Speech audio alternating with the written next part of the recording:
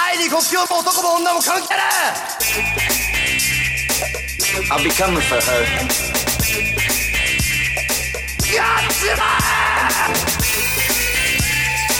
And I'll be coming for you too.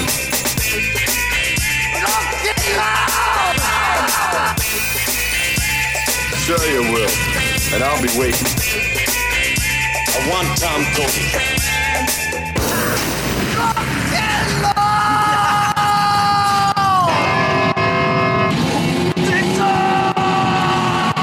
Hey everyone! Welcome back to another episode of Sleazoids, the podcast where we go down the rabbit hole of 20th century genre fare, from the most influential canon classics to the trashiest exploitation films we can get our hands on, and invite you to tag along in helping us create a canon of sleaze. Each week is a double feature grindhouse style where we discuss two films loosely related by subject, genre, actor, filmmaker, or franchise, and at the end of each episode, along with our honorary Sleazoids, which you can become by subscribing on Patreon, we decide on the official ratings and rankings for every film that we cover. Patreon subscribers also get an on-air shout-out and 2 bonus episodes a month, which we have been doing for a few months now. So for those of you who haven't made the jump yet, we have a big back catalog of like 9 or 10 now. Or something. Yeah, there's a bunch in there of all kinds of episodes you guys can check out. But for free listeners, I think you guys would have heard from us 2 weeks ago, where we would have had special guest Melissa Kay on to talk 1987 Savage.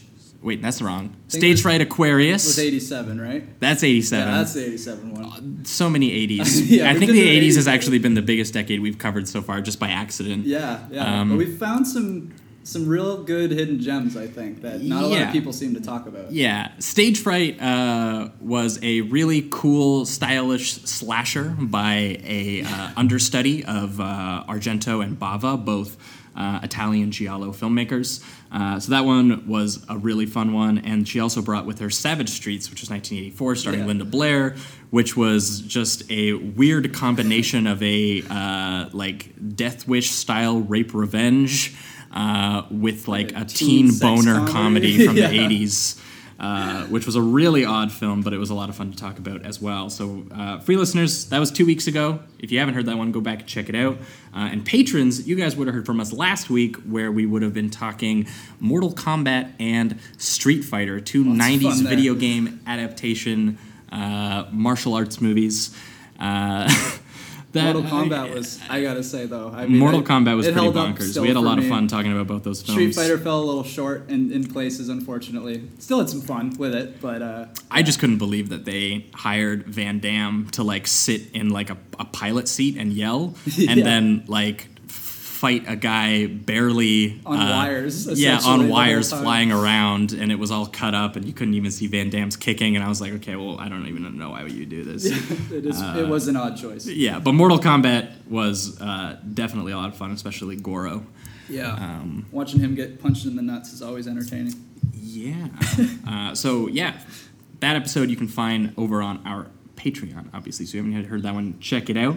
But this week, we have our very first returning guest. Yeah. The show hasn't been on super long yet, so we haven't felt like we've had the opportunity to bring anyone back, but our very first guest of the show, who came on way back in, March? I forgot he was the first guest. He was our first guest. He's making his return, co-host of the Bunta Vista Socialist podcast over in Australia. We have Andrew Law. Andrew, how are you doing? I'm very well, guys. How are you doing? Good. Thanks for coming back on. Yes. Oh, I am honored. Andrew, you've come on a second time, and you've got more films for us. Last time you brought with you brought Ozploitation films, Long Weekend and Razorback. Which were great. So for any listeners that have only been listening the last couple of weeks, go back and check that episode out, because that was a lot of fun talking these eco horror crazy Australian I don't know, I guess neither were slashers, but they felt pretty relentless in tone. Similarly, for sure, a lot of getting picked off and killed. But Andrew, what have you brought with you this time? Last time I was on, I felt duty bound to bring some Australian movies. Representation. But I don't feel so constrained this time. So yeah, the last two, I felt like Long Weekend was turned out pretty serious in the end. Mm-hmm. So I wanted to go a bit more culty with these two. So the theme that I've chosen here is, I guess, cult movies suffused with the spirit of rock and roll. And to that end, I've chosen the 1984 Walter Hill film Streets of Fire and the 1999 Japanese, I guess, rock and roll alien invasion zombie splatterhouse movie Wild Zero. Yep, absolutely. That sounds right. All those things, definitely. Oh man! And from what I understand, Andrew, Walter Hill, your favorite filmmaker. Oh, he's right up there. I think I haven't heard you mention a filmmaker as much on your podcast as you have mentioned Walter Hill. That's true. I'm pretty sure I was just listening last week, and you guys were talking, and I was like, okay, wow, he made it a whole episode without mentioning Walter Hill. And then you brought up The Long Riders, and then you went in a whole escapade about how all the Carradine brothers were in this Western by Walter Hill. That's right. Well, it was Brothers Central, because in that film, The Long Riders, there's lots of different. It's about like the James gang, and I think the Ford gang. The Ford gang. There's all these different gangs, and he has. He like stunt casted like real related brothers as to play all the different groups of brothers. That's awesome. Yeah, they're just all brothers. I didn't even know David Carradine had that many brothers. So that's the Kill Bill. Right. That's Bill. Right. Yeah, bit of a proto. What was the one I just watched with him too? Death Race. He's the Death Race 2000 guy too, right? Carradine. Carradine. Yes. He was in the original as well, wasn't he? Yeah. He's pretty much just like a exploitation king, isn't he? Didn't he used to be in all these these movies like back in the day? Well, yeah, he started off in Kung Fu, the TV series that he stole from Bruce Lee. Man, is there an original Death Race that I don't know about? From the 70s. Oh, no. Okay, yeah, but that movie is called Death Race 2000, though. Oh, that's right. No, sorry. There is a remake with Jason Statham. In the 2000s. That's the mix-up. I was like, holy shit, I watched a 70s Death Race movie called Death Race 2000, and I was like, was there an earlier one? So that's right. No, and right. I think Carradine is in the remake as... I see. Well, because I know that he's the main dude in the original from the 70s, which is the one that I watched, and that one also has Sylvester Stallone. Do it like hamming it up, and it's basically like a Speed Racer or Mario Kart exploitation movie. It's nuts. They're all like killing each other with vehicles and like having a huge race that the government is putting on or whatever. All the corporate controlled places are like, everyone pay and you can watch all your favorite racers like kill each other. They get points for killing civilians on the road and stuff. Oh man, it's nuts. that's amazing. I can't believe I haven't seen that. It's awesome. But yeah, I guess before we digress too much, we're already not even talking about anything. I think we'll jump into Streets of Fire. Yeah, let's do it. Woo. Streets of Fire.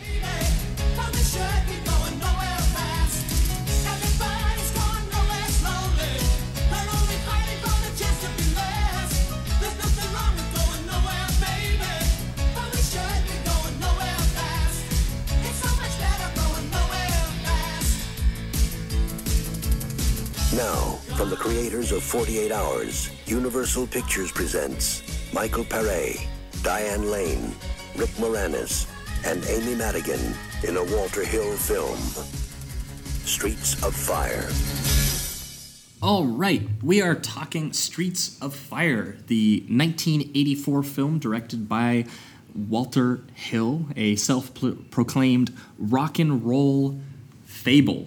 Yeah. Another time. Another place.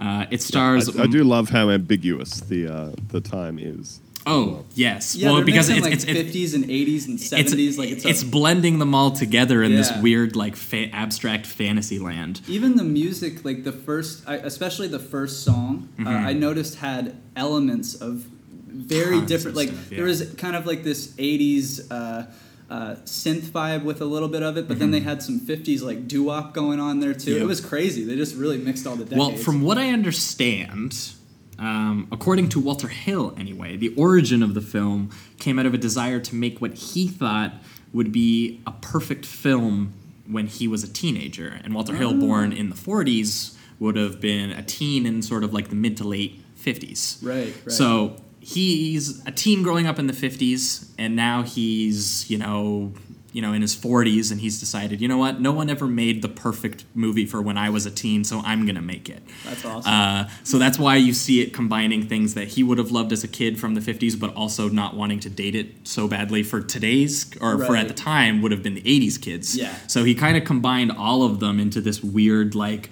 neon power ballad explosion, and it's pretty nuts. And I think the use of like how, because it looks like the area that they have set up, the soundstage or whatever it is, it's kind of got this New York vibe in a way. They don't ever, do they say the name of the city? I don't think so.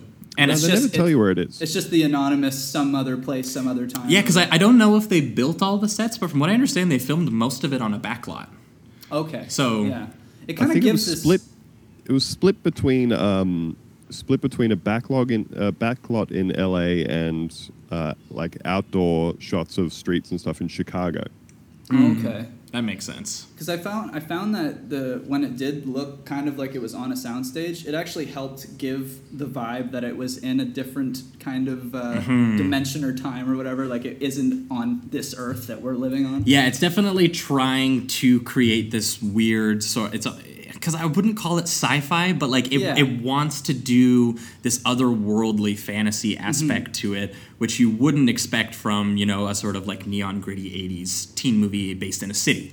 But it's especially with such a grounded story, which is essentially just save the girl in a way. Right? Yeah, and it's all. I think Walter Hill said it was all custom cars and kissing in the rain and rock stars and motorcycles, and like this is all pretty grounded stuff, but I think he wanted to give it that otherworldly quality to sort of make you fall in love with it the way you do as a kid, where you idolize it, where you look at it in that kind of light.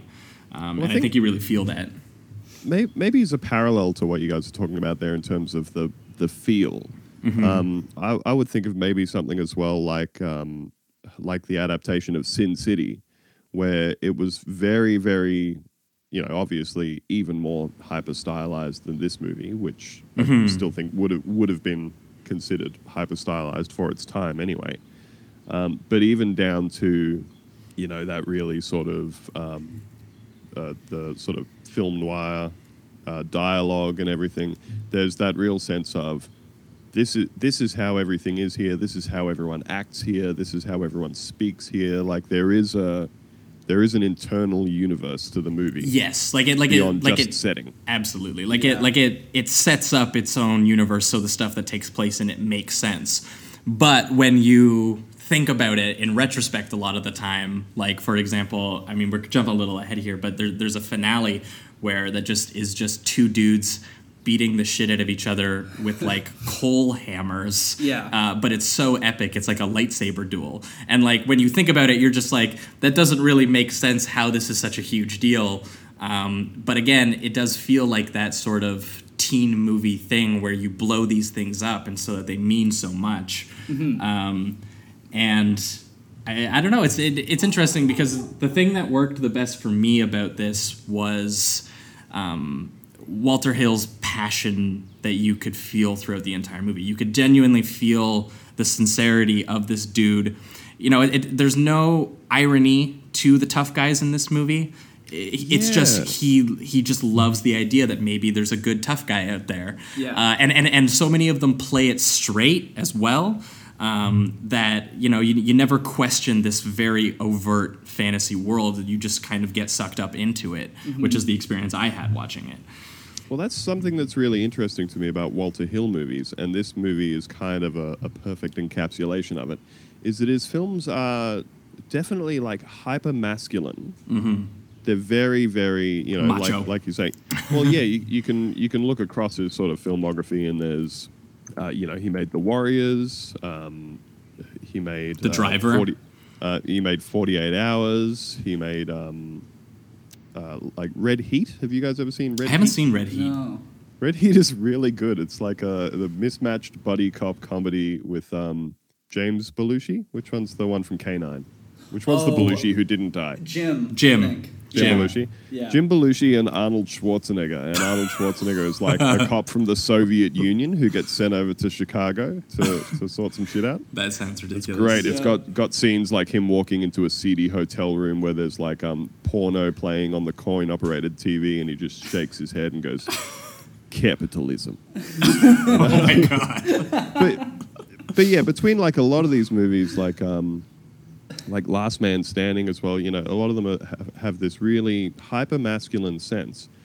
But it's not, and I don't know if this is a stretch, but it's not like this sort of fragile, self-aware hyper-masculinity like you would see in, say, movies like The Expendables, you know? Right. Where in The Expendables, it is just... It's not posturing, you know? He's not trying to be cool. He's just looking at these things. Yeah, movies like The Expendables are just constant parades of guys doing like this incredibly weak dick measuring stuff. It's all a big pissing competition, and it all seems like this kind of, you know, facade. But the Walter Hill stuff, like you said, it just really seems to me like he's just taken these really core components of what it is that he liked about Westerns and, you know, 50s movies and all those sorts of things, and he's just distilled a certain essence of it, where that's just what the characters are, you know, as a really primal driver, as opposed to, again, the idea that he's gone, I've got to try and make this character look tough somehow.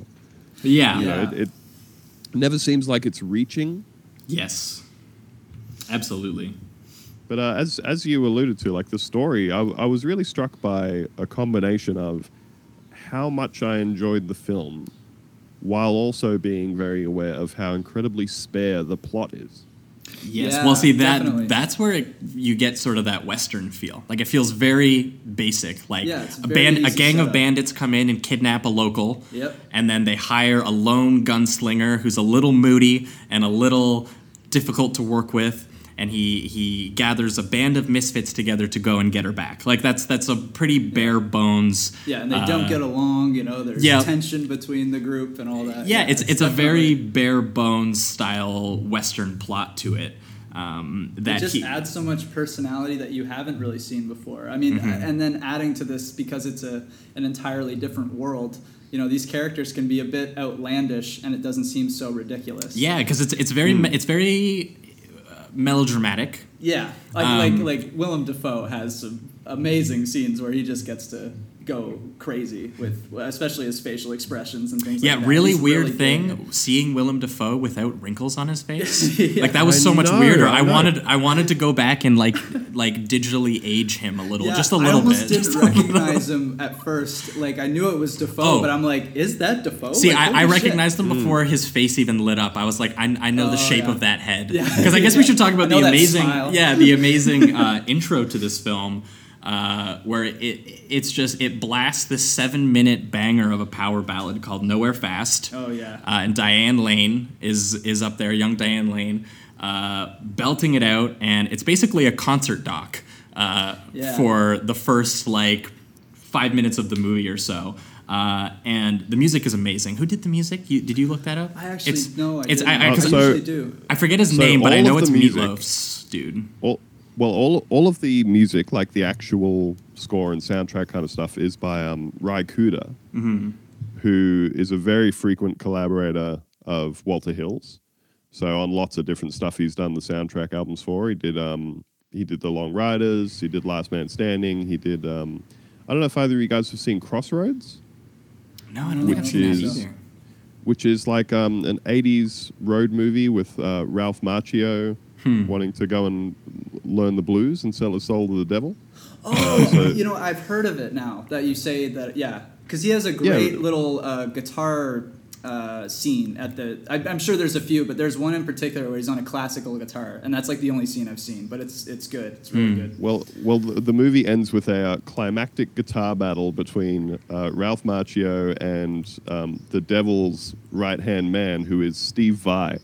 That sounds so up my alley. I need to watch this film. It's so good, man. But again, all the guitar in that movie is by Ry Cooder. Okay. So he's done all of that through this movie, but all of the like actual musical numbers and stuff were all arranged and sorted out and produced by Jimmy Iovine, who is like the head of Interscope Records, and like he's the guy who like works directly with, you know, Dr. Dre on everything that his record label does now, and so huge super producer now, and he arranged all of that stuff as well. And apparently, to get the vocals for Ellen Aim, who is Diane Lane's character, he combined the voices of Laurie Sargent and Holly Sherwood and called them Fire Incorporated.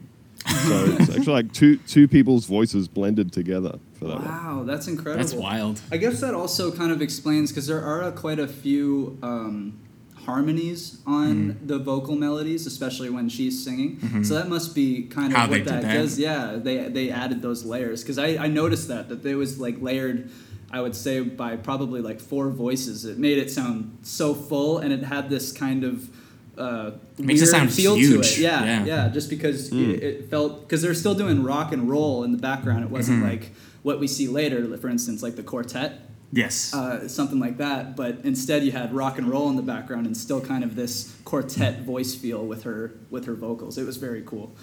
Yeah. And those 2 main songs, Tonight Is What It Means to Be Young and Nowhere Fast, were both written by Jim Steinman, who wrote like real sort of rock opera kind of stuff, and he wrote Bat Out of Hell for Meatloaf. And Yes, that whole album. that's who I was thinking of. Yes, because I knew that a guy who wrote stuff for Meatloaf wrote both of those songs, because Meatloaf went on to cover one of them. Not very well, from what I understand, but he did. But he gave his best. Yeah, because I guess Meatloaf just liked the song so much. But yeah, it opens with Nowhere Fast, 7-minute of just sort of like this neon concert. Again, this song feels huge, and she's playing it to, you know, this sort of huge crowd of locals who are just absolutely in love with her and in love with the music and the vibe. And the movie, I think, is trying to, in its own style, replicate that vibe so that you get sucked in the same way all these people are. And then Willem Dafoe, a very young, creepy Willem Dafoe, comes in all silhouetted, and as soon as I saw the shape of his head in silhouette, I was like, oh, that's Willem Dafoe. And then it lit up, and I was like, oh, Jesus. But Willem Dafoe, I forget his character name, but he's the head of a biker gang. Fantastic name. Oh. Raven Shattuck. Raven Shattuck, Jesus. An all leather motorcycle gang that decide that they have some affection for Ellen Aim and her band. Yeah. And mostly just Ellen Aim, I guess. Yeah. Right. And they start a riot. They start going nuts in the concert venue, and they kidnap Ellen Aim. Yeah. And that's kind of what sets the plot in motion, is that Ellen Aim's former crush, former tough guy, former man, Tom Cody, played by Michael Pare. 2 first names. That's what we're about. Tom Ricky Cody, Bobby, man. Dude, it's so Tom tough. Cody. It's so tough. And he's coming back into town because his sister wrote him a letter saying, hey, your ex-girlfriend just got kidnapped by the local gang. Please do something, please. She sent him a telegram, doesn't she? Which again is like just completely anachronistic, but fits right into the vibe of the movie. Yeah, because they all have cars and shit. They have phones. But fuck it. Call them. Telegram's more romantic. That's what that's about. Oh, exactly. Well, but it also meant that they could. I think that whole opening sequence is great because it's just all this really tight, you know, propulsive editing around showing you the concert happening, which again has a lot of like sort of 80s neon and laser lighting and stuff, which doesn't fit into the 50s thing, but either does the sort of... and these huge power chords and the editing rhythm to like the tempo of it. It's nuts. Yeah. But while all this is happening, they're also sort of showing you, you know, all the action outside on the streets. They're cutting back and forth between, you know, all the like excited kids coming into the concert, and they're showing you just kind of people tooling around, and they're hot rods and on Yeah, and I'm pretty sure one of the motorbikes, cops is like, "Hey, can we go watch the show?" Like, yeah. completely inept. And I gotta say, the cops don't seem like they do a very good No, job they're in awful. this city at all. They kind of just walk it seems around like and there's- threat people. Like that's it. Yeah, seems like there's 2 cops for this entire section of the city. Yeah, exactly. But yeah, they do a really good job of just kind of spending this 7 minutes of this song happening, just editing around back and forth and really establishing the kind of the setting and what all the costuming looks like and the vibe of the whole place, all the way through to, Raven and his gang coming in. Yeah, I'll be honest, the first 10 minutes of this movie completely sold me. I was so swept up by the first 10 minutes that I was just like, okay, well, I'm on board with whatever you're going to do here. So you've laid out the universe. Yeah, even well. when Tom Cody returns to town and he gets into a little round of fisticuffs with the local greasers or whatever who are trying to start shit in his sister's diner, and he just slaps a dude unconscious. Yes. And I was like, I've never seen someone slap someone unconscious like that. Normally too with a slap, you got this sense of it's a little weaker or whatever, but not when this motherfucker slaps. Well, no, and he goes front hand, backhand, front hand, backhand, out of him, just over and over until the dude is just unconscious. And I was like, wow. He was literally fighting with just open hand. Yeah, the whole group. It was great. Well, I loved when he stood up from the diner counter in that scene and took off his trench coat to reveal his button-up shirt with no sleeves and suspenders. And it was like a denim button-up, just that had the sleeves torn off of it. Yeah, and he even his character is kind of he has that vibe of just kind of a little aggressive. Obviously, he means well with who he's standing up for, but there was actually a line, and it was talking about because he had previous work in the army or whatever, and he was like, "I like shooting the guns, but I didn't get no medal." So it was he didn't get the honors that would come with the fighting, maybe because he was just like, "Yeah, I like the weaponry." Yep. Yeah, there's a lot of sort of post-war attitude to this that comes from in both the form of that and the Amy Madigan character McCoy, who is also a vet that he meets in the bar. He just thinks she's so into him. He just kind of seems like he's got this I can get the any girl, and then she's not having it. You're not my type. She's like, actually, I'm just gonna knock out the bartender and steal all his booze. So I'm not really that interested. You're not my type, I think is what she says. She says it several times. A very young Bill Paxton as the bartender. Oh, dude, with that Elvis hair going on, or the huge flow going. Yeah. But yeah, as the gang is kidnapping Ellen at the start there, and they're all peeling out on the street with their motorbikes, I was struck by that scene as just absolute chaos on the set. Oh yeah, in that scene. Yeah. The whole time I was just like, my God. Well, it was a time when they're obviously. They had to manage a lot of different moving pieces during that scene, and I love that there's one biker dude who's part of Willem Dafoe's gang, who just screams his head off just all the time. It's like a war cry. Again, if it does feel like a Western where you're watching a group of bandits who are hee-hawing their way, through the town and just trying to cause as much destruction as possible. Throwing things through windows. Yeah, and it's weird to watch that in a setting that you would see as the 80s, because this isn't the way that crime is typically depicted in the sort of post-Death Wish style American action movie. So we're watching something kind of incredibly simplistic, but also incredibly elaborately stylized, and it gives you this sort of weird, fresh. It just makes it feel new again. Yeah, it gives you a really odd feeling, and the way that Walter Hill finds a way to incorporate all these different lighting, but then he always finds a way to get broken glass in the frame and get some steam going. I don't know how many fog machines they had going, but there's there's steel and leather and fire and you feel the heat off this film, Yeah, it's honestly it's a straight up scorcher rock and roll Western. It's pretty nuts. And I love that, again, sort of bending the timeline of everything. Tom Cody has like a lever action rifle. Yeah. That he uses, like either they're fighting with like blunt objects or like really old-fashioned weaponry. Yeah. I was really surprised no one pulled out like a sword or something. Yeah. Meanwhile, getting on their like Toyota fucking cars and all that, it's just hilarious. Yeah. It's interesting that you say that, because when you were talking about the sort of, the showdown at the end where they're fighting with big pickaxes. Yeah, they're like coal breaking hammers, I'm pretty Yeah. sure. They're so huge and so like, I'm like, where did you get them? None of you work at a coal mine. There's clearly not one around. Like, again, that seems like the climax in a Western. Again, they just pull the coal axes out of nowhere.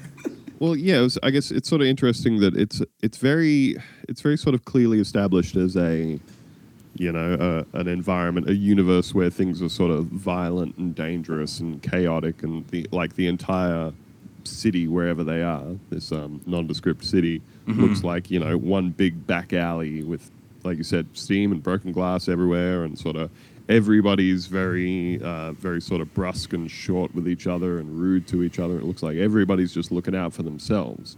So there is this kind of, lingering threat of violence over everything in some sense. But at the same time, it also seems like... I honestly, I think the word would be sort of like primal.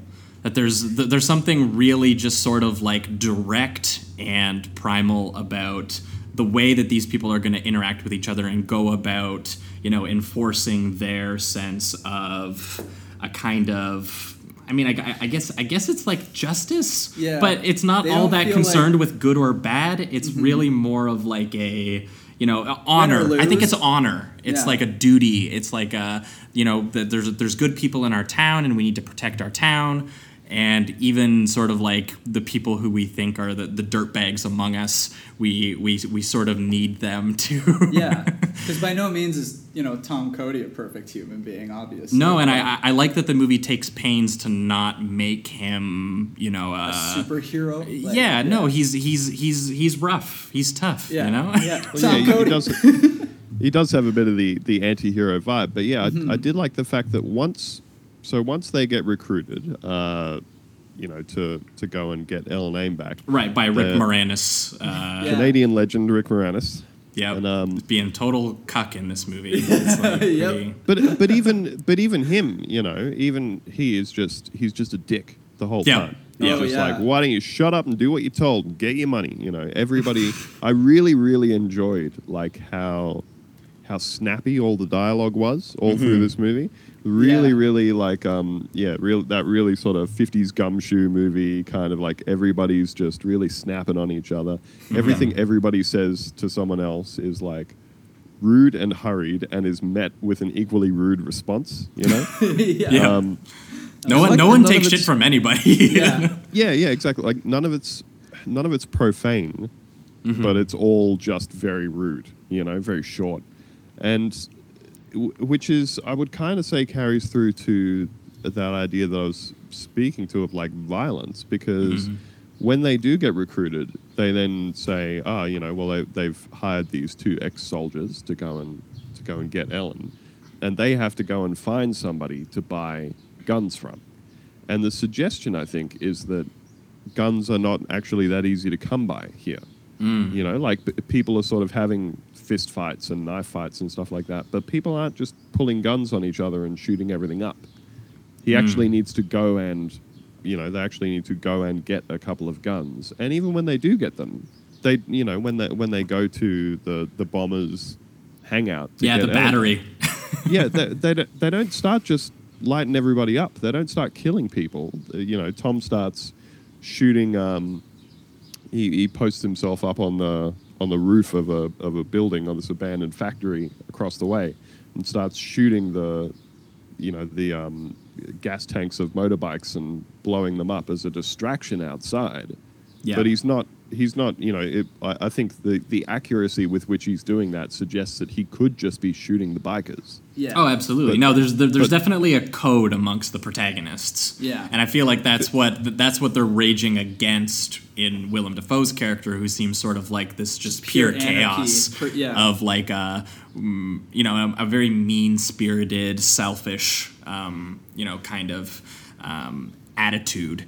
And I feel like there are moments in the film where a couple of the protagonists threaten to do that, like threaten to be overly selfish in this regard, and over the course of the movie, they have to learn a lesson, you know. And a few of them kind of do get their I like that there's not a lot of clean, happy stuff that happens at the end of this. That you would think that the awesome singer girl gets back with the tough dude, Right. and they kick the sleazy manager to the side, and That was my favorite part of the film. and she and then the sort of misfit girl kind of becomes friends with the crew, and they all get it together. Yeah. And that was what you would kind of think of the ending of an 80s teen comedy like this, in that kind of way. And that's what I liked about the ending especially. I think if the movie did just the normal wrap-up, I mean, I still would have enjoyed it. It's still a great film. It's just I would have been a little disappointed, and I've been like, that didn't feel like the rest of the movie. The fact that all these characters, sure, they grow a little bit, but they're still the characters that you were with throughout this film. Like, it's not like Rick Moranis is just like, you know what, I'm going to start donating to charities and all that shit. There's none of that. He's still trying to get his money. Yeah. He understands the dynamics of their relationships. And then Tom Cody, when he's just like, you know what, babe, I'm a lone wolf. You can't stop me. I was just like, that's great. That's rock and roll is what that is. Yeah, well, and then he ends up partnering up with her because he actually sees like a fellow lone spirit like him, and it ends up kind of being more of like an acceptance of the larger ecosystem around you rather than actually fundamentally changing who the characters are or Right. doing anything like that. Exactly. And yeah, like you said, that wouldn't have really been representative of any of them. Yeah. no, Right. they're all too pig-headed. Yeah, absolutely. Absolutely. And I like that they also say, like, Tom's character kind of sets that up even, like, halfway through the film when he goes, we probably won't end up together. We're on different paths in life, essentially, is what he tells, I think, McCoy. He says that, too, when they're talking about the relationship that he has with Ellen. Right. So, Well, yeah, it was interesting, what you're saying about the sort of codes, because, they travel to the bombers' hangout and they rescue Ellen pretty sort of, unscathed, but doing a lot of damage to. Oh, they the blow bikers blow the battery straight up. Yeah, they just wreck shit up. That's where the and- titular Street of Fire comes in, because Willem Dafoe, after the battery has been completely obliterated, he walks out of the flame and is like, "Hey, Tom Cody, this isn't over yet. Like, we're gonna fuck each other up before the day is over." Yeah. And then he just turns and walks back into the fire. And I was okay. what the hell? Wearing his now, I feel like He's at like this point fucking- we really have to acknowledge his costume at this point, which is like All leather. armpit height, like nipple height, like PVC leather daddy fishing waders kind of thing. And like you said, when you see those close-ups of Willem Dafoe's face, His But yell it's- before he but it's tackles him in smooth. the final fight is like Yep. the best. You could just meme that. You know what I mean? It's just the best shit man. ever. Oh my god. But they still had like you said, they sort of take the girl and they get out, and Willem Dafoe's Raven says, you and me are still going to have it out, and then they escape. Rick Moranis' character, I can't remember, Fish. What was the name of his Yeah, something like that. manager? Fish. Billy Fish. Is saying, well, I thought you were a big stupid idiot, but here we are. We got out clean, and you earned your money. And Tom says, it's not that easy. It's not over. So they need Fucking to then idiot. they need to then actually get themselves back home. And I feel like this is where there was the sort of similarity, the thematic similarity to some of Walter Hill's other movies, which is, I think he has a lot of that real fixation on, the hero's journey. There's a lot of like emotions flying in this part, just because there's a lot of like hurt pasts between all these different people, and even the new ones who started to develop a relationship with individual members of the group. They all get kind of put on strain when Ellen is added to the group, and obviously Ellen and Tom have a relationship, and Ellen and Billy have a relationship, and McCoy and Tom have a relationship, and you just kind of see all of their dynamics get kind of thrown to the wind when they're all forced to interact with each other and all sit in close proximity to each other for basically the rest of the movie as they run away from the bombers who are pursuing them. Yeah, and it's at this point that I felt like there was a lot of sort of similarity to his earlier movie, The Warriors, where it's now this you just have to get across this hostile city at nighttime back into a safe place, and effectively everybody is out to get you. The cops are out to get you. This other gang is out to get you. And it had the only people they befriend is the local singers who are driving to a pretty shitty gig.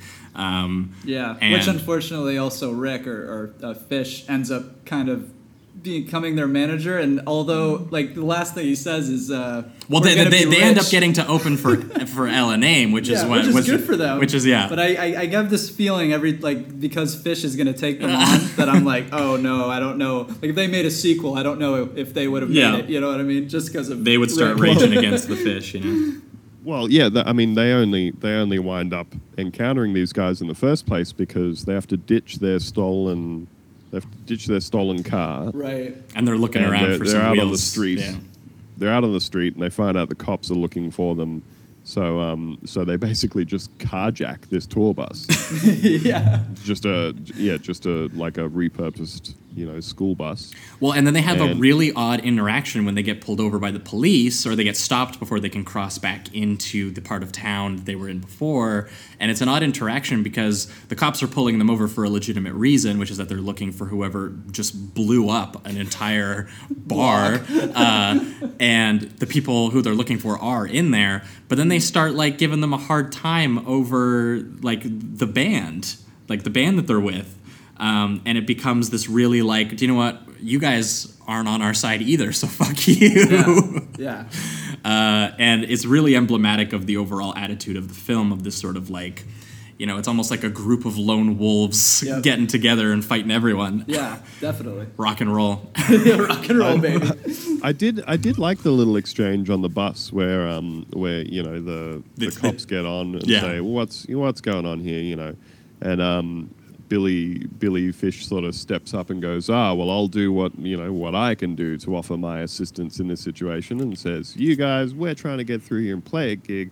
What'll it take to grease the wheels, and pulls out his billfold and chucks them some money, and they say, how about a bit more money? And he goes, all right, and gives it to them, and they go, thanks, and stick it in their pocket, and then say, you were a little too excited about paying us off, so we think something's up. Everybody off the bus. Yeah. Which, again... And then they start shotgunning the cop cars until they explode. Yeah. So, and again, Tom marches them out with a shotgun at their back, gets everybody to lie down, and then he just shreds their cars and motorbikes before getting everybody out of there. So again, it's not... There was the... It was like, cops don't get too greedy, man. Like, just take your goddamn money. So they do manage to escape back to their neck of the woods, and this is where you see all the hurt feelings kind of breaking everyone apart, and it's a really bad time for everyone to be broken apart because obviously Willem Dafoe has plans on showing up the next morning and probably killing all of them. Yeah. And this is where you see sort of like Ellen and Rick Moranis' character Billy, they're gonna try and go back to their life. They're gonna head out of town and continue gigs elsewhere. Meanwhile, McCoy thought that she had some sort of bond with Cody that does exist. It was happening, but Cody's denying it because he's not really sure what to make of his relationship with saving Ellen for money versus was he doing it because he actually cares for her. Mm-hmm. So there's a lot of like weird hang-ups that everybody has that they don't have time for. Yeah. Well, actually, there's So there's a very strange point in here somewhere, which is, and I'm sure I'm not getting the timeline right, but like you said, there's a bunch of hurt feelings. Billy's convinced. Very that, teen movie stuff. Yeah. Like Billy's convinced that Ellen is going to go back with Tom and all this sort of stuff. So, he fronts up and gives him his money and says, "You earn all your money." Tom takes the very small cut that he promised to McCoy and then throws the rest of the money back into his face. Yeah. Which I think was the big signifier to Ellen that he was just doing it for her and it was never about the money. Yeah, I don't think you can get any more literal of a signifier than I'm not doing it for the money than like Tossing throwing out the money $9,000 into her boyfriend's face. Which makes Ellen run downstairs and kiss him in the rain. And Yeah. Oh, it's very romantic, Beautiful. very Very good dreamy, stuff. very mythical. Then, after this point, so and he passes on the cut to McCoy, and then at this point where they have to have this showdown with Raven, and he wants to keep Ellen safe, so he just knocks her out cold. Yeah, he just punches her in the face, Straight in the face. which is a really weird moment, actually. Yeah, It's very strange because There aren't very many cases of like heroically punching a woman unconscious. I don't know if I assume it's supposed to come off as like, look, I don't have time to stand around and convince you that you should stay here for your own safety. So I'm just gonna hurt you. Yeah, I'm going to keep you safe by concussing you and handing you over to these guys on a train.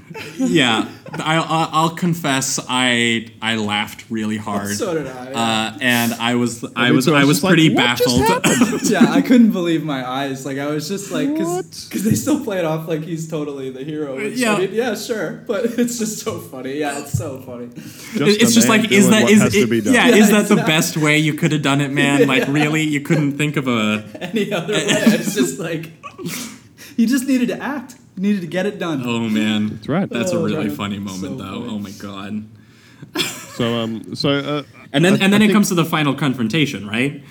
Yeah, like a message has been passed along via the cops, which is, and the cops say, look, we want you to clear out of town because Raven's coming in here, and either one of you guys is going to kill each other or whatever, and either way we're going to throw both of you in jail, so just leave and defuse the whole situation. To which Tom says, no. and they then The cop's go like, about do the their- right thing, son, and be out Yeah. of town in the morning. And Tom's like, nah. Nah, I Pass. gotta train Strong catch. pass. Yeah. Yeah.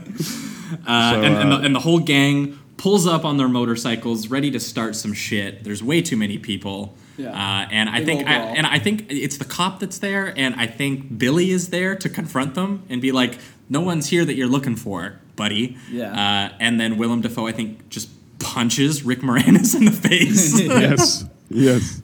But there's an interesting point harkening back to what you were saying about westerns, which is that all the people of the neighborhood come out with like Right, bats yeah, and because that guns. Oh, yeah. because that happens after. Because after I think Cody shows up, and then the people who care about Cody show up to watch, obviously, and then a second later, Bill Paxton, the bartender who got punched the shit out of by McCoy earlier, clearly no hard feelings about it now. No. He's just like, I'm gonna protect my town, and yeah, it becomes like a full out like teenage gang war between the local leather motorcycle gang Yeah. and just the group that wants to protect their rock singer. Kind of reminded me of in the sense of the civilians coming together to help save the day. Death Wish 3.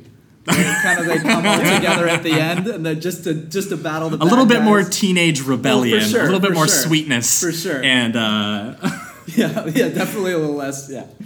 Yeah, but it's also got that kind of Magnificent Seven vibe of all the townspeople who hired us to help you. You Right. guys get involved with protecting your own town too. Yeah. And exactly. they have their showdown with, as you mentioned, they go, all right, we had a couple of these brought over, and it's a couple of like coal pickaxes.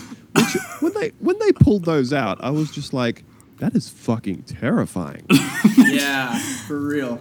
I just want to know who brought them. I'm guarantee you it was the kamikaze screaming dude who brought those. Oh, absolutely. That dude's off his rocker. And again, before they start fighting, it's like completely silent. That guy just yells again, and there's a close up of him yelling, and I'm like, I don't know what's up with this guy. He just went in the audition room and started yelling. They're like, this guy's got something. He's just really, really, really excited. But yeah, this is where you really feel that 50s teenage rebellion movie totally come into play with the sort of the very Sharks versus Jets vibe at this point. Yeah, but with that sort of Western primal bluntness to it, where they're all just two dudes are gonna literally like axe or like hammer the shit out of each other.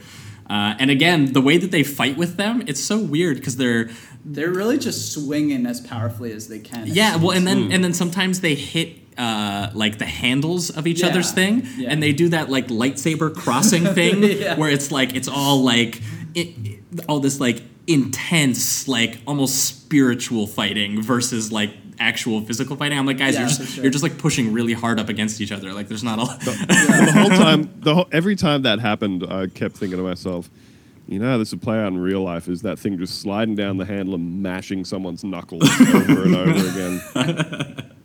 But they do have a moment though where Tom manages to disarm Raven, who's standing underneath him, and so at this point presumably he could have just pulverized his skull like a rotten pumpkin with his big pickaxe. Oh yeah, speaking of which, I love the bit where Willem Dafoe, all leather, takes off his leather jacket to reveal a complete leather like just undershirt, and I was like, what is the point?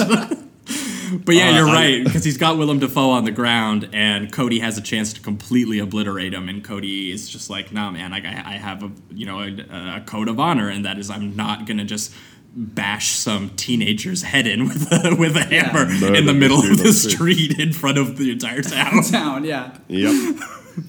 But then they start the fisticuffs. Oh yeah. And then they finally get down to it. And again, it has, so that was another moment of code, of a bit of honor among street toughs.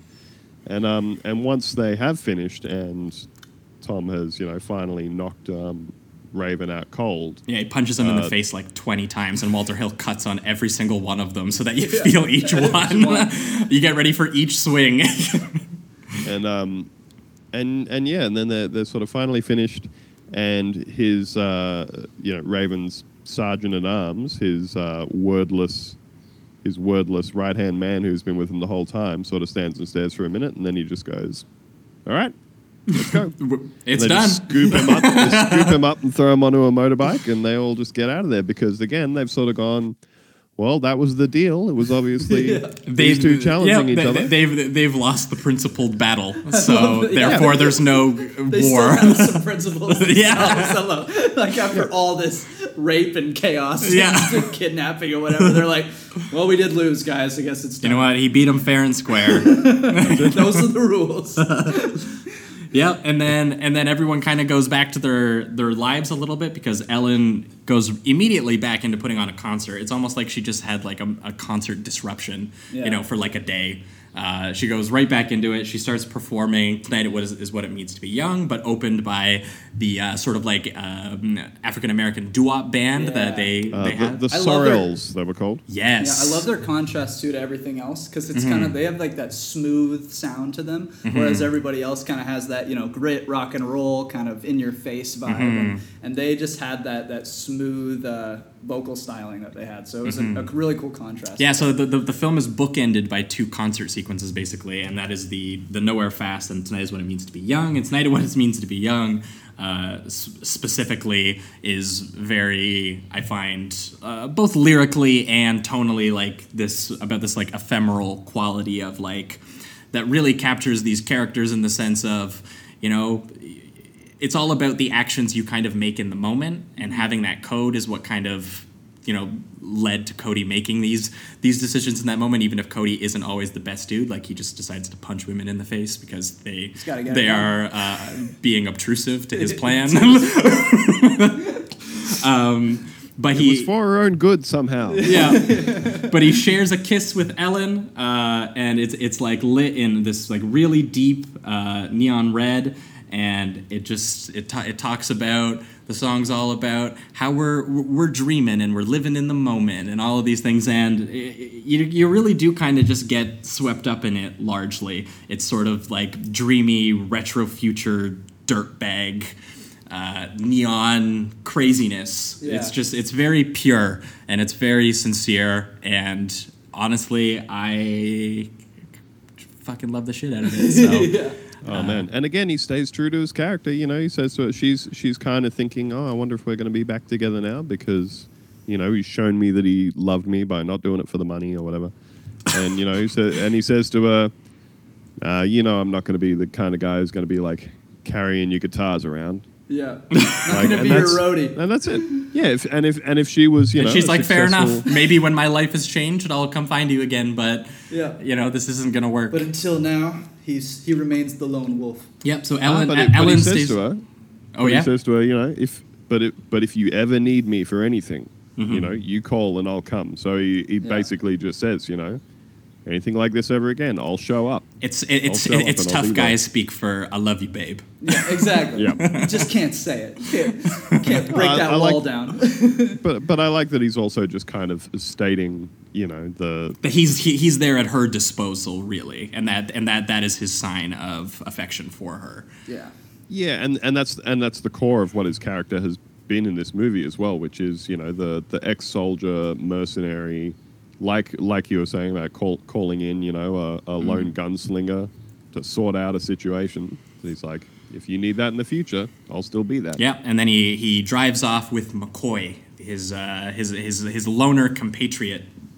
Yeah, and they're gonna go save another city, I imagine. Yeah, that's what you They should have made a sequel. Well, apparently Walter Hill wanted to. Cody. He wanted to. Apparently, he thought of this as the first movie in a franchise about Cody. Really? But we aren't going to live in that world because this movie bombed at the box office. It did horribly.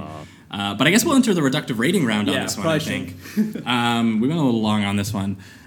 For me, honestly, I've seen a couple Walter Hill films. I think this is my third or fourth one that I've seen. This is my favorite one that I've seen, and the one that I've most deeply felt. And I think that a huge part of it is the fact that Walter Hill is just genuinely expressing a sort of like childlike wonder for this particular setting, which is a setting I both enjoy too. I love westerns. I love teen movies. I love 80s power rock neon, and it feels that there's just something very truthful and elemental and pure about this movie that I don't think we get a lot.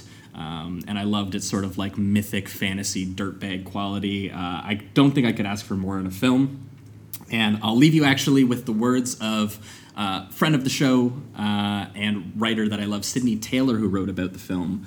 And she said that you're going to hear a lot of words like trash and bad and dumbass surrounding this movie, but don't think that it's only valuable for its aesthetics. It is Greek tragedy. It is post-war nightmare. It's one of the best comic book movies. It's one of the best musicals. It's sci-fi. It's young adult. It's opera. It's like 50 different things and like nothing else before it. It's influential, magical, and mystical. And it's yesterday, today, tomorrow, and forever. And I couldn't agree more. So it's super 5 out of 5 for me. Oh, nice. What about you, Andrew?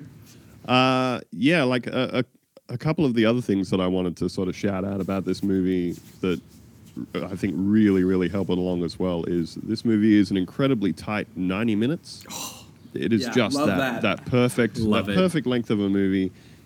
I think that the editing is super tight. I love the dialogue. I love the characters. I love the lighting. I love the shooting. And like there's really something to be said for, like I was saying, it's a real sort of hero's journey. The events of the entire movie take place across the span of what is probably a weekend.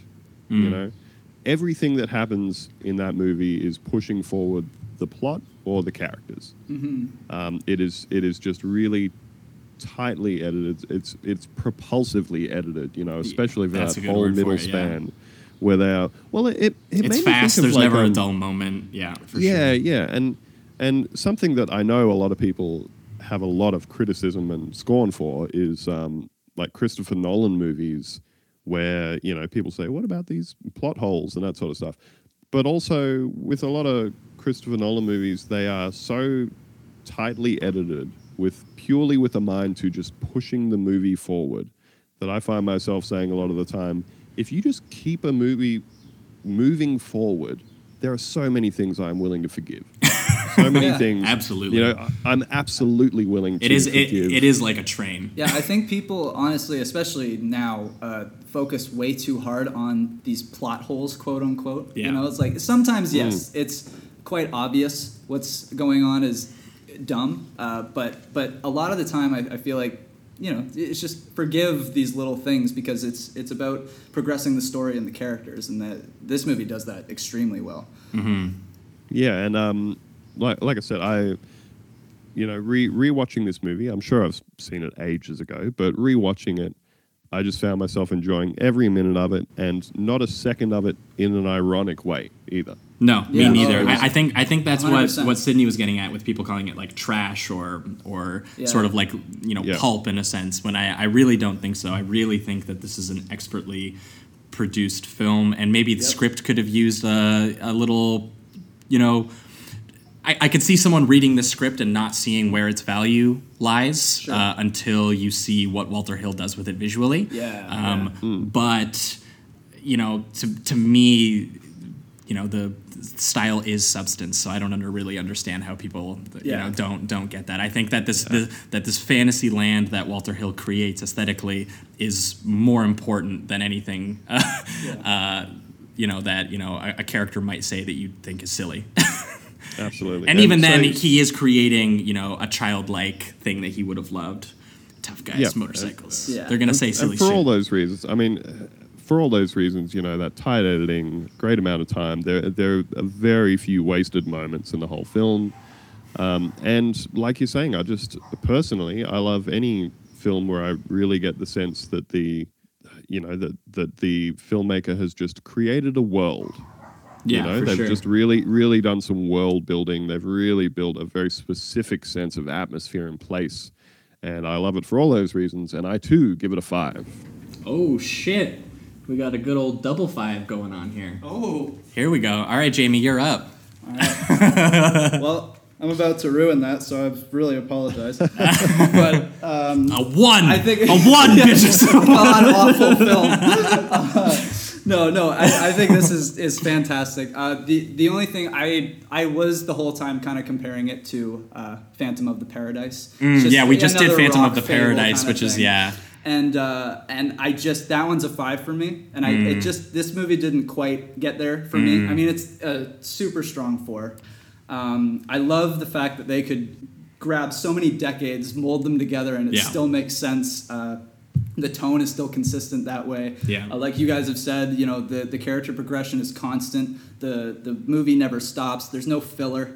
The soundtrack is fantastic. Yeah, it's gorgeous to look at. I love what they did with the sets.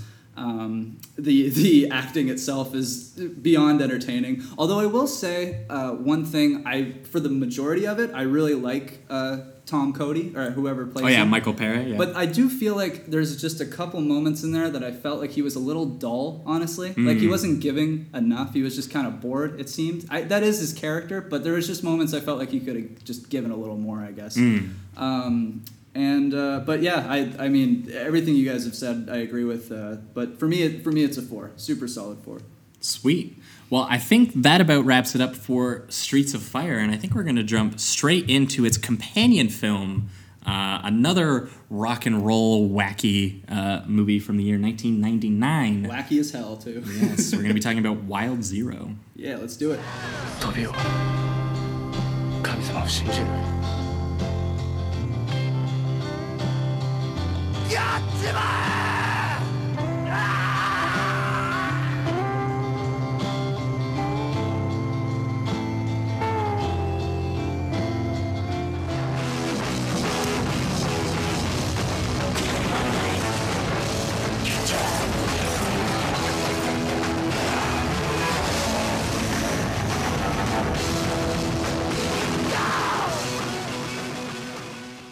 Well, we are back, and we are talking Wild Zero, the 1999 Japanese alien invasion zombie splatter horror film / punk rock extravaganza by Tetsuro Takuchi.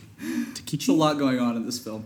Either way, the film is totally bonkers, and I never heard of it. And hardly anybody that I follow on, I don't know, Andrew, if you know the website Letterboxd, but it's where I kind of keep track and log of all my films. And I follow a lot of people on there, and I can generally get a basic idea of what kind of like friends and colleagues that are also fellow film critics and writers kind of have an opinion of a movie. I knew like 2 people who had seen this movie, so I was like, I had no idea. Like 1,000 logged ins on Letterboxd. Yeah, so this is one of the most obscure movies we've talked about so far on the show. For sure. 100%. And let's begin. There's probably reasons for that, and I guess we'll get into it when we talk about the movie. But I guess the idea is that there is a Japanese punk rock band from the 90s called Guitar Wolf. That's the name of the band? Or are they just Wolf? Correct. No, Guitar Wolf is the band, but then they have he's Bass also Wolf. the name of the singer. Right? Yes, who plays guitar. The leader. Because then they have Bass Wolf and Drum Wolf. All the members of the band are a wolf that collectively make Guitar Wolf. Absolutely. For the record, in case it wasn't clear, they are a real band, and they are also playing themselves in this horror movie. Yes. Which is, and I just assumed that based on, one, the acting, and 2, just kind of how they use these characters. They kind of use them as more of like a mythical superhero kind of thing. Yeah, like you get the vibe that you get when you see like a celebrity cameo when they're put in as like this sort of like that they're playing up their. But what I will say is I think that although obviously their acting skills are minimal because they're just musicians. The movie is built cool. around them, though, is the thing. And I do think that the leader, the guy that has most of the dialogue in the movie out of the band, although he yells a lot. Yeah, but I love that. It's I think it's part of the kind of this rock and roll punk vibe that this movie has. Like even because when they're stage, definitely still playing microphones characters, are on fire, right? I think that's the idea that they've created characters for their band and their performance, and that's sort of now the movie is about these characters, right? And it seems like the leader is just on 100 all the time. He can't turn that shit off. Every single thing he says. Well, that's amazing. The shit that saves the day, right? Absolutely. Rock and roll. That energy will save the universe. That energy, man. That's what it's about. And I guess liberation of love. I guess loosely the story is that some aliens have decided to visit Japan, and while they were there, they started turning people into zombies. Yep. Blue zombies. And then they fight them, and there's a guy who really loves the band. He's obsessed with the band. Singer. He wants to be part of Guitar Wolf, and he wants to have Guitar Wolf's energy and translate it to his daily life, where he can be a real hero and use it in this specifically as it comes to unfold this alien invasion zombie scenario, where he's going to use the teachings of Guitar Wolf to save him and save this girl that he's interested in protecting. Yes. And meanwhile, on the side of that, there's also a subplot about a gang, a trio, like Badlands style, like teens driving across the country doing crimes and stuff. Yeah. And I wasn't really sure how they fit in. Yeah, well, they're the ones that kind of like because they turn into the zombies eventually, right? Is that what you're talking about? The couple. Yes, the couple and the other dude. Right, Masao, I think it was his name. Yes. Yeah. Oh, go ahead. Because I was gonna say the opening is a concert. I'm trying to remember this movie a little bit because I'll be honest, I was so flabbergasted by the majority of it that I didn't take recognizably human notes. Like at one point, I just have a note here that says "cute heart." I think that's a thing that happens. No, I know exactly what you're talking about. Yeah, it's the meet cute with Ace and the girl. I can't remember. Yeah. Because the heart goes around her head. See, I loved that. I thought that scene was just like one of the most adorably awkward and amazing things I've just ever seen. Like it felt almost anime-like with how the with the hearts and all that stuff. Yeah. It just felt very stylized, and I enjoyed that. It also almost gave me that kind of vaguely Tarantino-ish vibe of very, very self-consciously superimposing something onto the screen. Yes, I felt a lot of that too. So yeah, the movie opens with a gig taking place in a club. Guitar Wolf are playing. The crowd's loving it. Backstage. Oh yeah, because I guess we should talk about how the music maybe differs from Streets of Fire, but this the music is just pure fucking adrenaline punk rock, like in your face harshness. Yeah, Yeah. it's just I like love pure that. sort of garage noise punk. Yeah, and it happens throughout the film. Like even when it's just like typical zombies are after you. You're used to the It's scored the by their high music and violins stuff, right? cellos Yeah. and whatever. But this is just blast beats and like just well, they're just kicking zombie ass or zombies are kicking ass as well. And yeah, I felt like the soundtrack just kind of made this movie go like the entire time. Yeah, I felt like it was. I never felt like I was. I felt like down. it took place in the There's never universe of downtime. one of their music videos, For sure, which is honestly one of my favorite parts of the movie is that it just felt like a really extended version of a music video for their tone and style and Definitely. attitude. Well, have you guys ever seen what's the Daft Punk movie that's like Tron. No, there's Electroma. I don't know that I've I seen haven't that. seen that. No. Yeah, Electroma. That's like it's a full length sci-fi movie. From 2006. Yeah, directed by Daft Punk, and the entire thing is so it's like this but for Daft Punk, where the whole thing's just like a weird sci-fi highway movie with the two robots getting about and doing. Well, weird I'm stuff. going to find that right when we finish. Absolutely. But that's what came to mind immediately when But- you were saying right.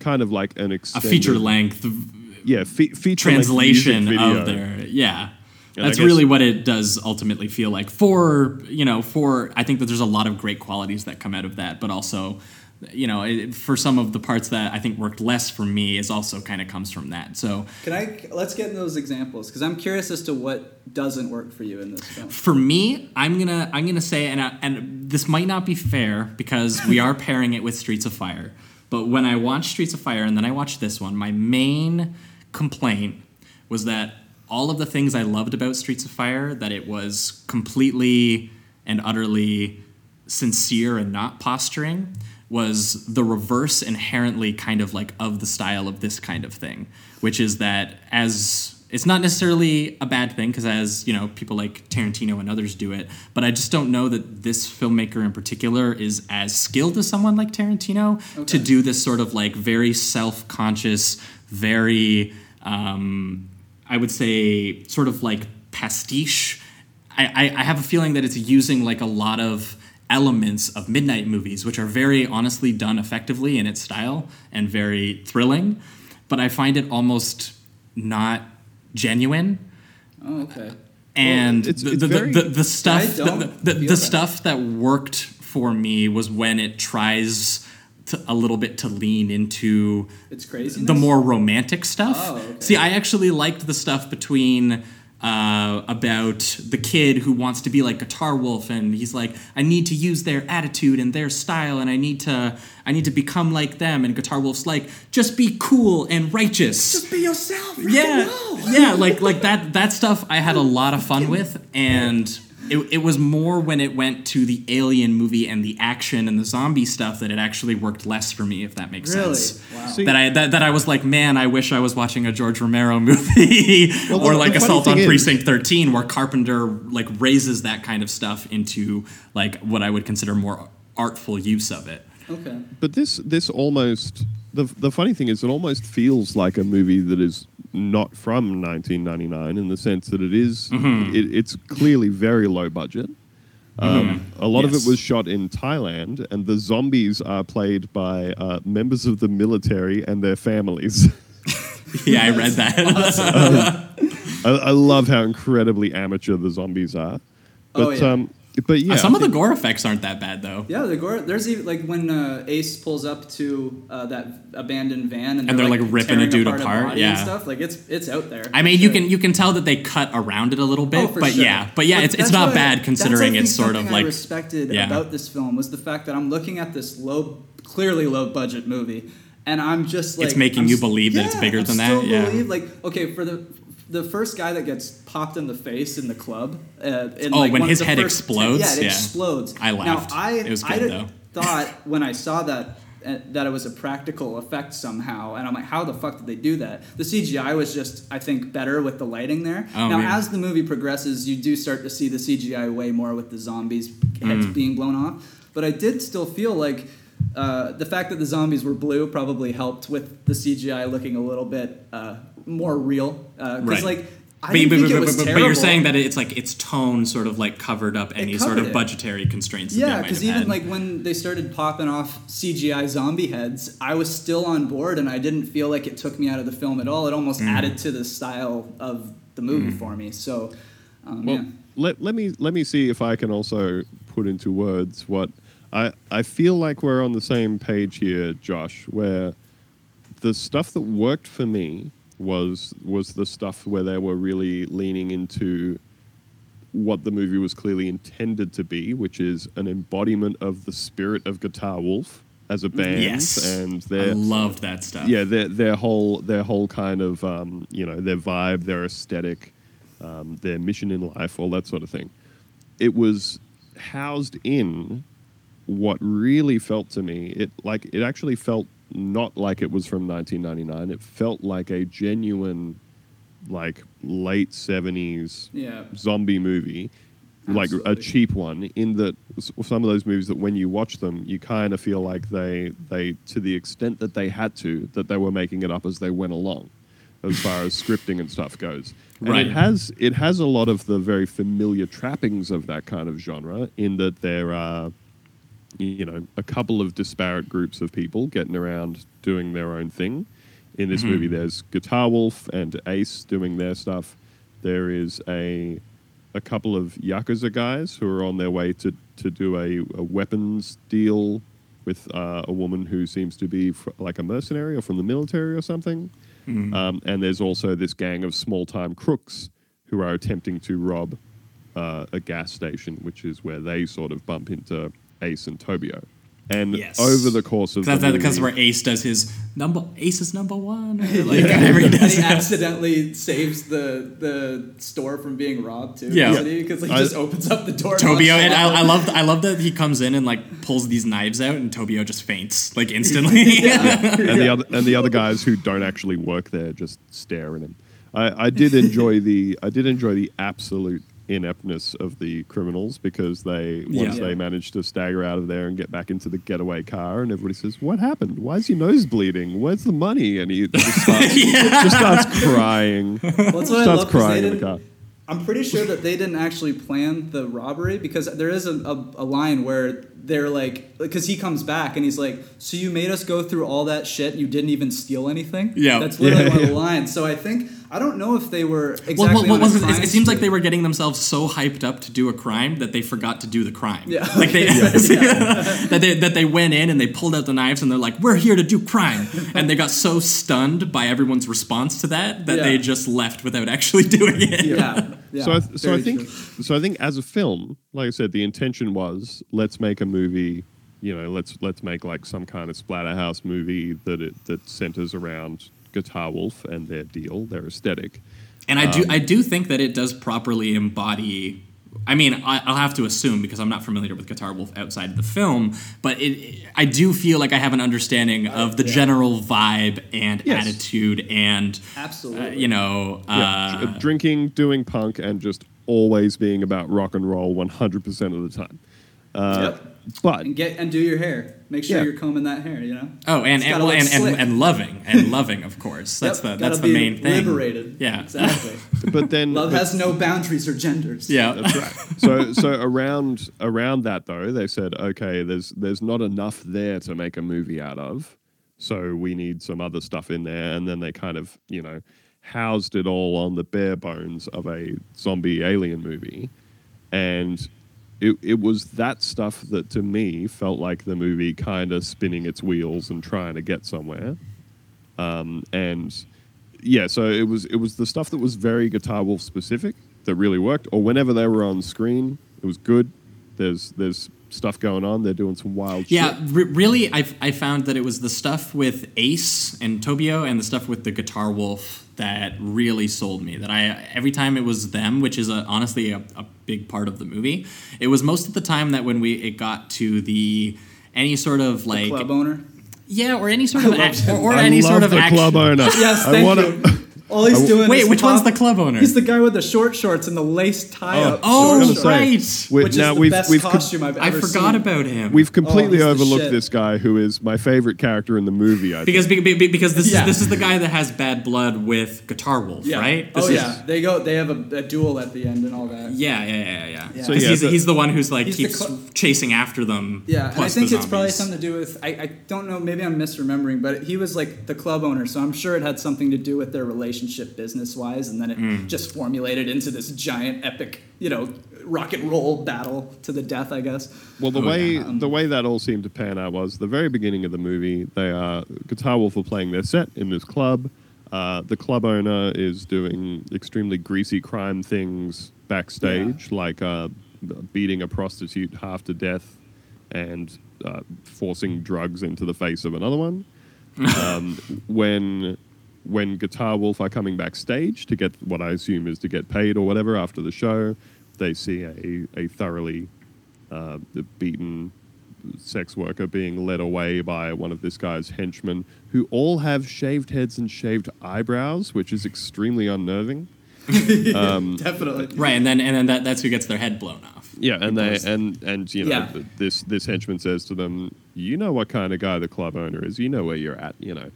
Yeah, and I think this is, and obviously Guitar Wolf being the good guys, they reject that. They do not care for this, so they yeah, go. and go that's backstage. where Ace comes in and saves them. Right, this is how things kind of get all set in motion. Yeah, so Ace is in the bathroom combing his hair and psyching himself up to go into the club owner and demand a gig or something. I don't know. Yeah. And Meet and greet. he walks in the middle of a standoff, getting himself very comically immediately knocked unconscious, but causing enough of a distraction for one of the henchmen to get his head blown off and for the club owner to get 2 of his fingers shot off, which I believe is probably central to his grievance with the band. Right, and then this is where Guitar Wolf goes, hey, this kid, he represents what Guitar Wolf believes. And he gives them a whistle. They then bestow You on whistle him this anytime you need Guitar Wolf. Yeah. a magical whistle. Yes. Blow on it when you're in trouble, and we will know, and we'll come and help. It takes Ace about 3 hours too long to remember that he has this whistle in the middle of getting beset by zombies and everything. Yeah. But yeah, I mean, like we were saying, I think that the sort of central love story around Ace and Tobio is really nice, and we would be remiss not to mention the fact that A, this is a movie from 1999. B, the central romance is between a Japanese guy and a Thai trans woman, and so during part of the movie where they're I think they're sort of admitting their love for each other or I think that they're kind of revealing their inner selves, because I think that what happens is Ace, realizing that he can't fight off a horde of zombies by himself and not remembering that he has a Guitar Wolf whistle, he goes, I am not Guitar Wolf, or I cannot never be I can never live up to the standards. Yeah, he's just like, I put on the jacket, I do the combing, but it's not enough. You need a sort of strongness of inner self to really be a Guitar Wolf. And that gives Tobio this kind of courage to show herself, her true self, and then I mean this scene, I will say, like, I think it's just played as maybe and I don't know much about it, but maybe it's a culture thing. Maybe it's that shocking at that time, so they kind of had to play it like it was that shocking, because they do go a little way over the top. Where he's like, moment. whoa! Yeah, like at first when he gets out and runs away, I thought it was like she had like some crazy defect or some shit like that. But she was missing half a body. If anything, it just ends up got a penis. So it's that I was a little crossed with. I didn't like. Yeah. No, it worked for me still. Like within. Yeah, the film, it was a perfectly but fine moment, but I was watching it and I was like, this couldn't get away with it today. That's no, for sure. it seemed a little tiny bit much, but then obviously it's sort of That's the point, though. It because is. Then you got Guitar Wolf. The next scene in the room with him going, "Love has no boundaries. Do it." Like, It was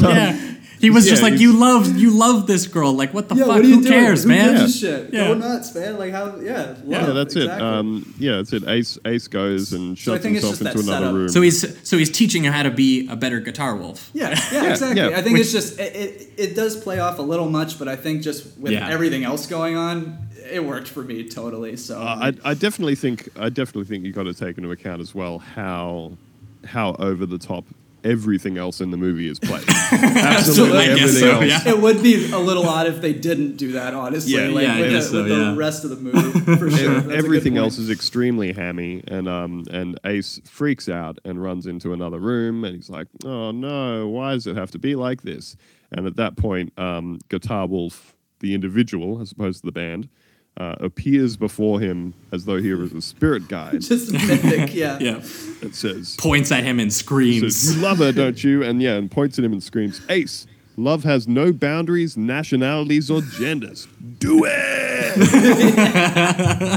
The amount of times that I like did the devil horns and went rock and roll throughout this film, I swear to God, felt liberated. And That's very punk, very sort of. I guess it would be anti-establishment norm at the time. Oh, It's very. I can imagine, especially in Japan, they have more of a conservative mindset. I do they? believe. Yeah. Interesting. I would think, at least when it comes to the Sexual LGBT freedom and community liberation or and something stuff like like that. that. I would think. Maybe I'm just speaking out of my. Well, either ass, way, but I man, thought. Guitar Wolf, ahead of the curve on that one. Yeah, damn right. Well, yeah, I think it's pretty wild to think of it as a Japanese horror movie from 1999 with a positive, like a really trans-positive message. Yeah, Like, it just kind of comes out of nowhere. Yeah, I was shocked. Yeah. Like it jumped it up a notch for me. Yeah, and it's really awesome that they do actually put the effort into actually showing Ace and Tobio's like relationship throughout the film, and that these people are actually falling for each other in this very desperate situation, and that it's honestly a pretty decent story for Ace, as the rest of the film sort of turns into the zombies are coming in on everybody, and the club owner's coming in on everybody, and the mercenary is coming after the criminals, and everyone is at a certain point together in a hangar, and the zombies are all coming in, and then everyone... I don't remember why things moved from the hangar to like the city, but they do, and then they fight more zombies in the city. Yeah, I can't remember why they moved to. I know at one point Is it they go to a building. Is it because Ace and they're going to because Ace blows the whistle, right? Yeah. So Guitar Wolf goes to help Ace and Tobio. Yeah, and then at one point they're hiding from the shootout that's going on, and then because the guy that's been doing drugs on the highway and has a pile of guns in his lap, aka the club owner, has just been driving towards them, and then finally they have their little battle there. Right. I gotta say, once this happened, I just knew that I loved this movie, because when he blows up the building and Guitar Wolf jumps out of the exploding building, strumming a guitar, yelling rock and roll, lands in a superhero position, takes out a gun, can't shoot it, reloads his gun, and then starts shooting. Come on. Oh yeah, and then fucking the dude amazing. standing beside the dude with the rocket launcher is combing his hair, obviously, to kill slicking him. it back. Yeah, which it kind of reminded me again of Death Wish 3 with the rocket launcher death. Oh yeah, and it had the same kind of vibe. Only this one jumped it up a notch for me, just because the guy beside him's doing his hair. They're like smiling with sunglasses. Like it's just such a cool tone. That Death Wish time. 3 rocket launcher kill is so funny. The close up on that dude's face, where he's like, "Woo!" Yeah, it's so good. We should note as well that there are again the scripting of this movie is very loose, but you can really see the moments at which they've said, "Hey, you know what? This would be fucking cool." And there's several of those moments, including when they're getting swarmed by a bunch of zombies and Guitar Wolf arrive, and Guitar Wolf, the singer, takes out a stack of guitar picks in his hand, and then starts flinging them with lightning speed shuriken style into the foreheads of all the zombies in the area. You're goddamn right. There's just all these miscellaneous points at which they go, hey, here's... Wouldn't it be super cool if Guitar Wolf killed the zombie this way? Yeah, yep. Here is apparently some completely unspecified superpower that Guitar Wolf have had up until this point. And that extends all the way to... where they chop during UFO the climax of the movie, giant UFO, where once again he's on top of a fucking building, strums the guitar, yells rock and roll, and then his guitar turns into a fucking katana. What other movie does that, guys? Yeah, what right. other film? Pulls a katana out of the neck of his guitar and slices that UFO belly of a in spaceship middle. open. Oh my god, that's rock and roll. That's what that is. Yep. Slices the whole belly of a spaceship open, which I guess is the mothership, because then all the zombies just go bleh and keel over. Yeah. Although there was one great moment where because they have this whole the theme of this movie by the end really is kind of that the liberation of love, and love holds no bounds, it seems, because like they have the couple that turned into a zombie and then they love each other as zombies and kiss as zombies, and I was just like, that's fucking amazing. So I get what you guys are saying in the sense that it's a bit loose, and I understand that, but I just feel like the energy of this movie and the tone is very consistent. I mean, it's wacky throughout the whole thing. The whole time I was going, is this movie going to keep doing this? Like, surprising me? Like, it just, with the outlandish shit that it's doing, and it just, from start to fucking finish, it does it. So. Yeah, see, that's where I kind of land on it. I think that it's a really, really effective midnight movie. Yes. That it really, really hits. Like, I imagine with watching this, like, watching it by myself, it was a joy. But I could imagine this played the 2000 Toronto Film Fest in the Midnight Madness, which is one of my favorite things to check out when I cover TIFF, because it's where you get all the genre movies and you sit with a big crowd and you sit there and you yell at the screen while people stab each other, and it's great. Yeah. And this seems like a really, really effective version of that kind of movie. I'd kill to see this in theaters, honestly. And I guess my only quibble with it, and again, it might completely unfair just because we're comparing it with Streets of Fire, was that I felt a lot more admiration. I felt at a distance from the movie. I felt that there was a lot of, because not being genuine's not the right word. I guess I just felt a lot of I think it's genuine. self-consciousness, and irony is not the right word either. But I was felt at a distance from the movie. When it wasn't doing stuff generally with Ace, even though I think it's really, really effective from moment to moment, and I think that its way of capturing the attitude of both the band and stylistically, I'm assuming this is what their music videos also feel like. Yeah, I would assume that. I especially due to their stage setup. Yeah, I mean, it's insane. So I think we'll enter the reductive rating round on this one. Yeah, for sure. For me, it's a really, really high 3, and I think I'll probably bump it up to a 4. Well, we're gonna see how this is gonna go. I hope so. Because I think, I don't know. I was really conflicted about the movie, because a lot of movies, for me, as just someone who watches so many of them, is kind of just a lot of the time how the movie actually makes you feel. For sure. And even though I'll look at it in a way that analyzes it sometimes from a distance or from what things are happening. For sure. A lot of the time, when I was comparing this to Streets of Fire, which I just thought was so beautiful, and I felt every second of it, this felt to me sort of like less of a little kid doing this and more of like I don't really know how to describe this, like a show put on in a kind of posturing, ironic way, which I didn't. I don't know if it's exactly right. Again, I think there's a lot of people that actually do love this movie. So who knows? But that was just my initial takeaway from it. But yeah, so it's gonna be a 3 for now. But I think in the future it could go up. For you, Andrew? I feel like I'm in a pretty similar boat for a couple of reasons. Although Lay them out. Although I do think, kind of similar to what Jamie was saying, I think that that the essence of the movie, I think, also aligns very well with like a garage band, you know, like that garage punk do-it-yourself kind of feel of a thing that has been cobbled together by people who are doing it for the love of it. I think that it does sort of really carry over. In it does have that low budget charm to it. Yeah, for sure. And like I said, apart from the CGI, it does feel like an older movie to me. Feels like a significantly older movie, you know.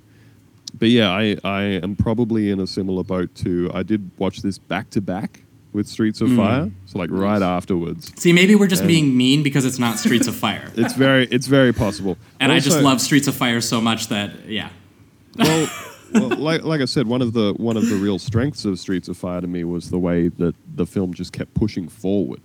And I see what you're saying. And this film has stretches where it drags for me.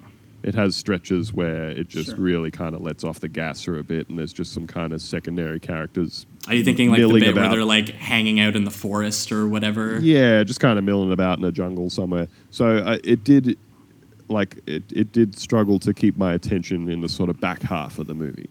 But that said, I think if you're enjoying it for what it is, which is a very deliberately like sort of punk trash movie, and you could even try pairing it with the Wild Zero drinking game, which is there's a drinking game. There is a drinking game that they introduce me to that, please. It came out with the official DVD release, so you know it's endorsed too. And that is that you should take a drink every time fire shoots out of something. Somebody says rock and roll. Yeah, it's my favorite part of the movie. Rock and roll. Anytime anyone yells rock and roll, I get so pumped. Yeah. Anytime someone combs their hair, anytime someone drinks, anytime something explodes, or anytime a zombie's head pops. The only problem is you might die doing that with this movie. Absolutely. Yeah, there's so much combing in the background and stuff. So much I feel like you would miss half of them. Every time that Guitar Wolf is talking and they have the two in the background, that's all they're doing. They just look. They take a cool stance and they just start combing their hair.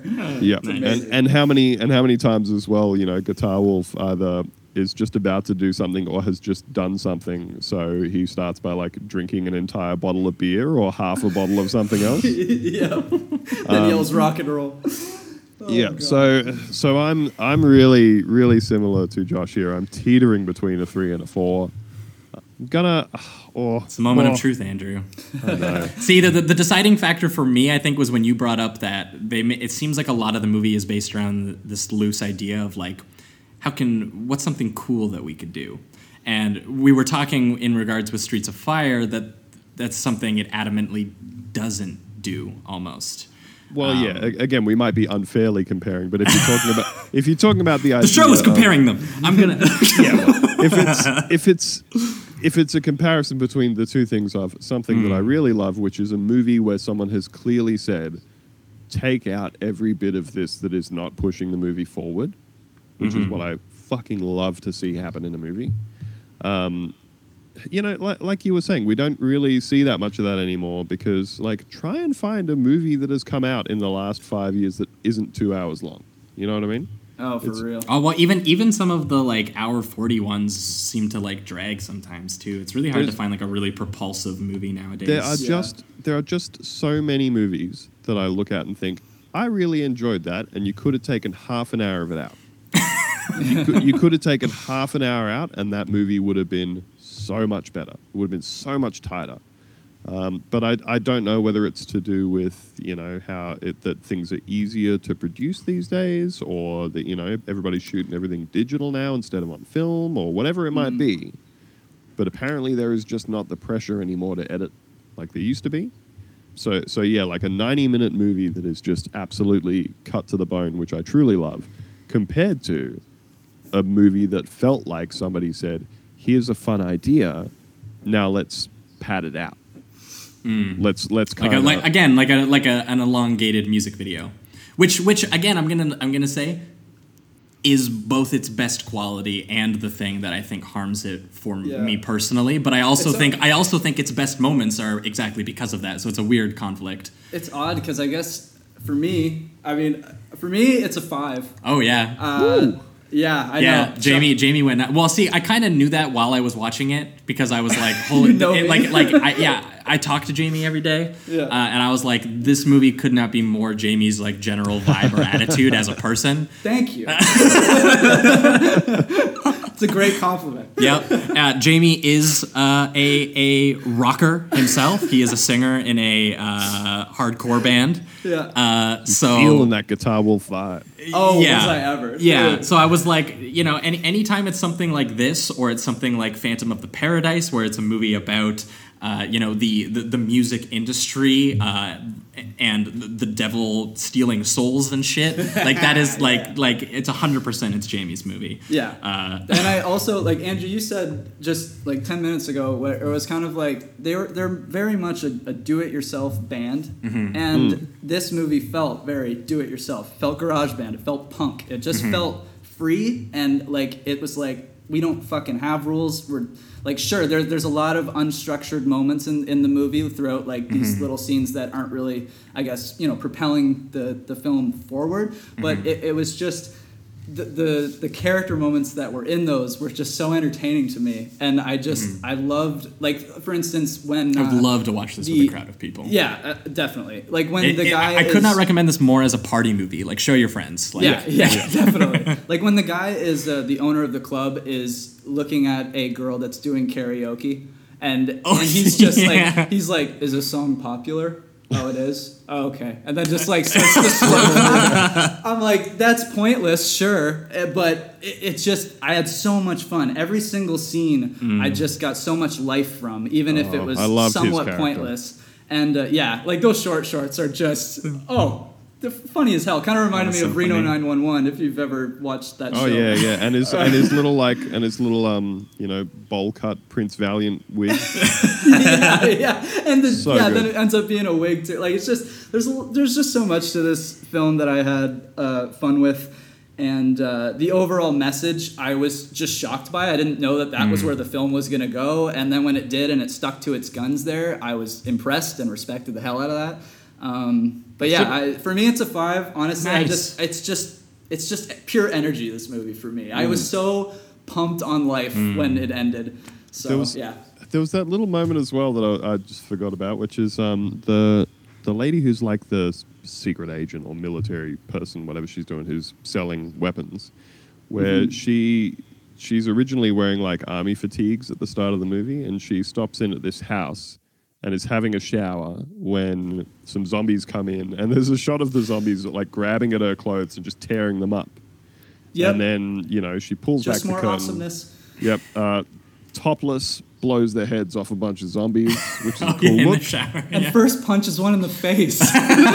Naked in a shower. Like, and then she's got this weird, like, secret agent sexy outfit on, and she's I love that 6 feet tall. Like, I don't know, man. They deliberately put the shot in of the zombies tearing up her army clothes so that she would then have to go, well, what's around here to wear? And the only thing is like a sort of three-quarter length sleeve unitard sort of like houndstooth one-piece thing with a big fur-lined collar. Reminded me of something that like a James Bond girl would wear. Yeah, exactly. It looked like a James Bond sexy spy girl outfit that she then just has to wear for the rest of the movie. And again, seemingly for no reason other than they just kind of went, we should have here. Let's just sort this out. And I appreciate that. I appreciate that they've gone, there's an aesthetic we could be squeezing in here. Yeah. Let's make it in. I think it's just so punk rock to actually have such a loose structure in a way, and then make it what this movie is, to take just a bunch of wacky ideas and still make a cohesive story. I think I was blown away by that, because there is a lot of random shit in this movie, but it's all entertaining. Works, and it's still very, I think it's still in service, maybe not of the story, but it's still in service of the tone of the film. It's still trying to just give you this attitude, this punk rock liberated attitude. So yeah, it worked for me throughout. Well, I will give it a 4, and I will say. Oh, Andrew's been convinced to upgrade. Yeah. Look at that. And yeah, I think we can definitely say that both movies just embody the spirit of rock and roll. Absolutely. Oh. I can't wait to go back to these two. Yeah. Well, I guess that'll do it for this week's episode of Sleazoids. That was Streets of Fire and Wild Zero, two Heck of a double feature. Yeah, punk rock actioners. It was a lot of fun. Andrew, thanks so much for coming on again and bringing these movies with you. This is Thank you for having me back. Of course. No, we will always take it. You bring some good picks for us, and I honestly, you seem a little bit more versed in these kinds of movies than we are. But that's why we started the show. We want to go down the rabbit hole. So anytime you've got recommendations, we will take them. That was why, honestly, I wanted to come back, because, like I said, the first ones I bought, the Australian ones, I felt the need to do some Australian ones, but I also felt like they didn't really reflect my truly pulp and trash tastes. At the core of who I am. So these were the ones. So much more in line with my large collection of ridiculous shit. Well, Andrew, this is the part of the show where if you've got anything to plug, this is where you do it. Yeah, do it up. And Andrew has a podcast, which obviously you guys should all be listening to. That's right. Bunta Vista Socialist Club. Yes. Covering all kinds of wacky Australian politics. That's right. If you would like to know about some interesting backwater Australian politics, you can check us out on Twitter at Bunta Vista. That's BOONTA Vista. And you can also find us on SoundCloud and at buntavista.com, all that sort of stuff. Check us out if you would like.